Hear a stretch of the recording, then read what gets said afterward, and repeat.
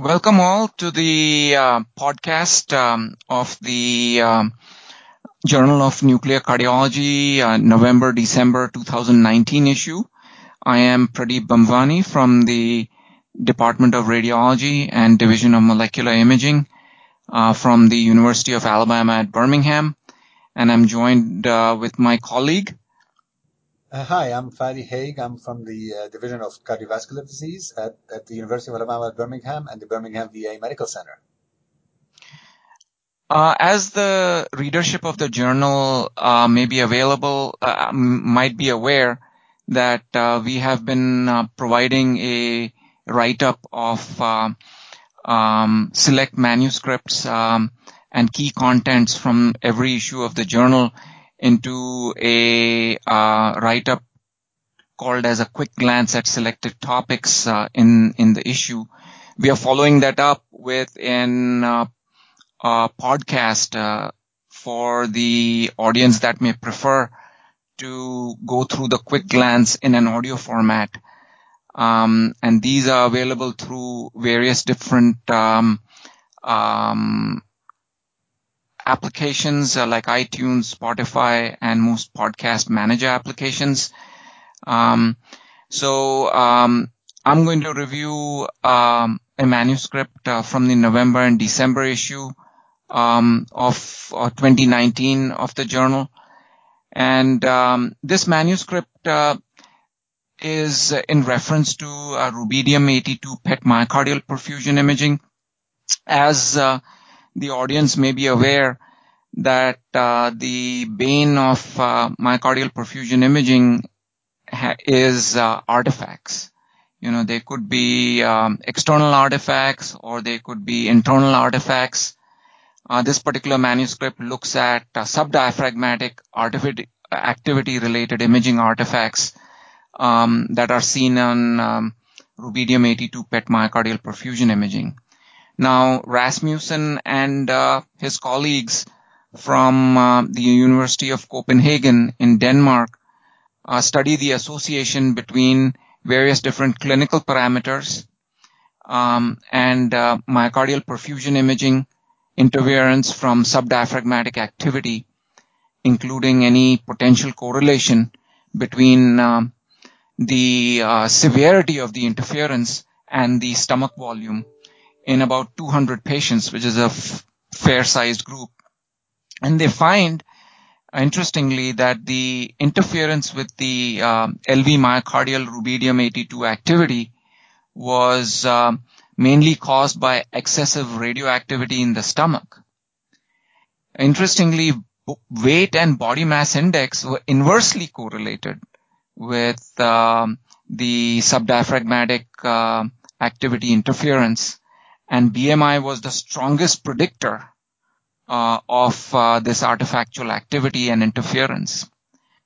Patients with larger stomach volumes also tended to have a high degree of interference from the subdiaphragmatic activity.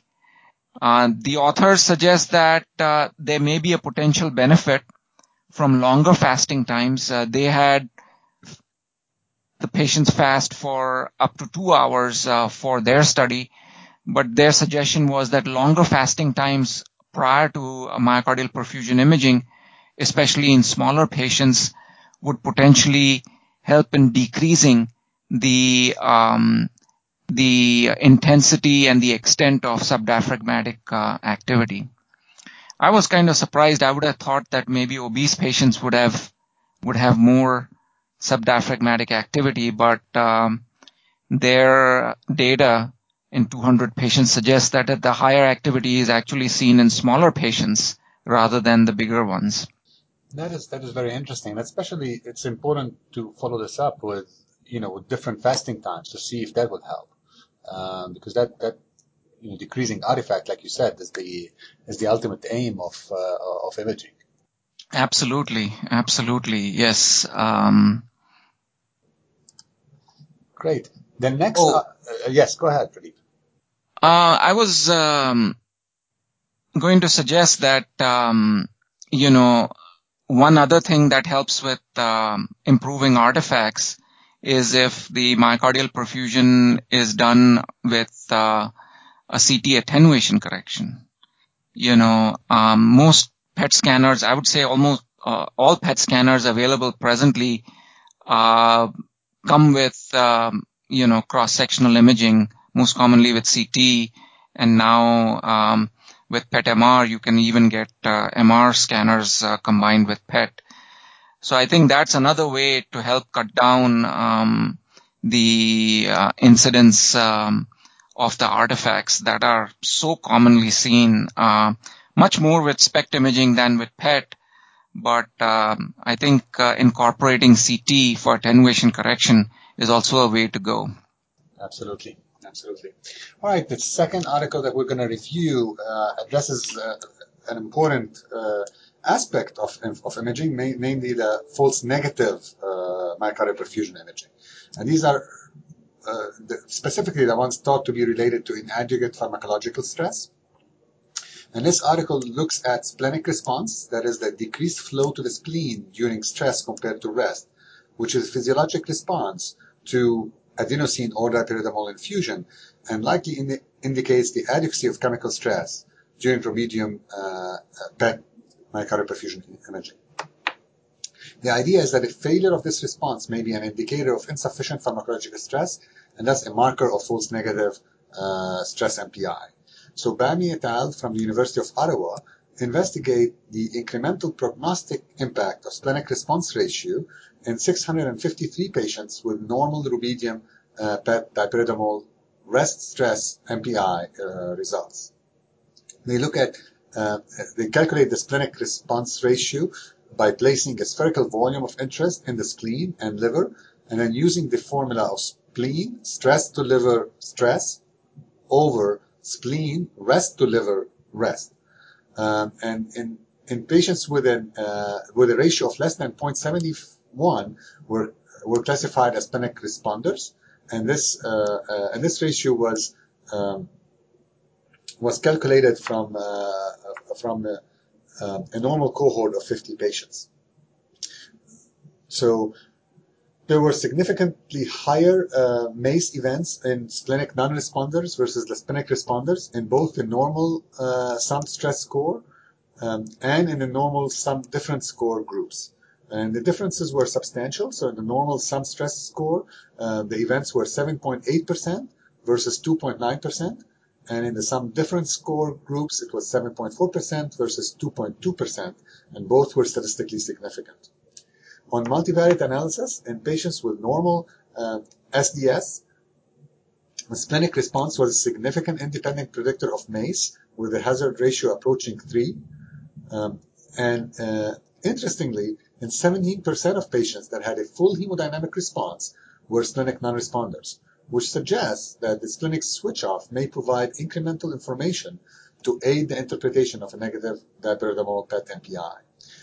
So to conclude, the splenic response ratio represents a simple and reproducible marker of adequate pharmacological stress during rubidium PET MPI, and in addition to abnormal myocardial flow reserve, may be used to identify patients at risk of false negative results and increased MACE. It is important to mention that this splenic response is attributed to the effect of adenosine on the A1 and the A2B receptors, and therefore regadenoson, which is the acts on A2A receptor, is not expected to exhibit this splenic response, and so it cannot be used with regadenoson, only with adenosine and dipyridamole. And further, the hemodynamic response should not be used as a marker of adequate stress, especially since hemodynamic changes during vasodilator stress have been shown to be independent prognostic marker and influenced by autonomic innervation in a manner independent of myocardial blood flow. This has been shown in multiple studies, including from our group. So that should not be used as a marker of adequate response, as again illustrated in this nice article. Yeah, the practical aspect of implementation is in getting this ratio. I was thinking, if it were maybe a more visual thing, where one could look at the raw data and see, where do you see the spleen better? Intuitively, one should see the spleen a lot better on the resting exam, assuming there is a splenic response as compared to the stress exam. The other point to make is it would be good if there was a similar variable that could be assessed on SPECT exams, which are far more commonly performed. I'm not sure if there is data if somebody's looked at splenic activity with the technetium-based tracers. That would be really helpful. I don't think that data exists. At least I haven't seen it, but it would be really helpful. Right. Yeah. Another good manuscript. Now, at the end of this podcast, I wanted to remind the readers that in addition to the select manuscripts that we are talking about in the podcast, there are many other entries in the journal. One that is there almost in every issue is the historical corner that looks at contributions of pioneers in cardiac nuclear medicine. We have in the present issue the career and scientific contributions of a pioneer in coronary physiology research and cardiac PET imaging. Lance Gould is who is a professor of medicine at the McGovern Medical School at the University of Texas Health Science Center at Houston. Every issue of the journal has a write-up by Dr. Franz Walkers from Yale University, where he profiles at least one. Sometimes there are two profiles of pioneers in cardiac nuclear medicine. In addition to the historical corner, there is also an international corner, which in the present issue looks at the positive impacts that the IAEA, which is the International Atomic Energy Agency, has had in the development of the practice and research in the field of nuclear cardiology in low and middle income countries, specifically looking at Latin America and the Caribbean. So there's a mishmash of different manuscripts in the journal, to appeal to a range of audiences that the audience may want to check out. Thank you very much, and see you next time. Thank you.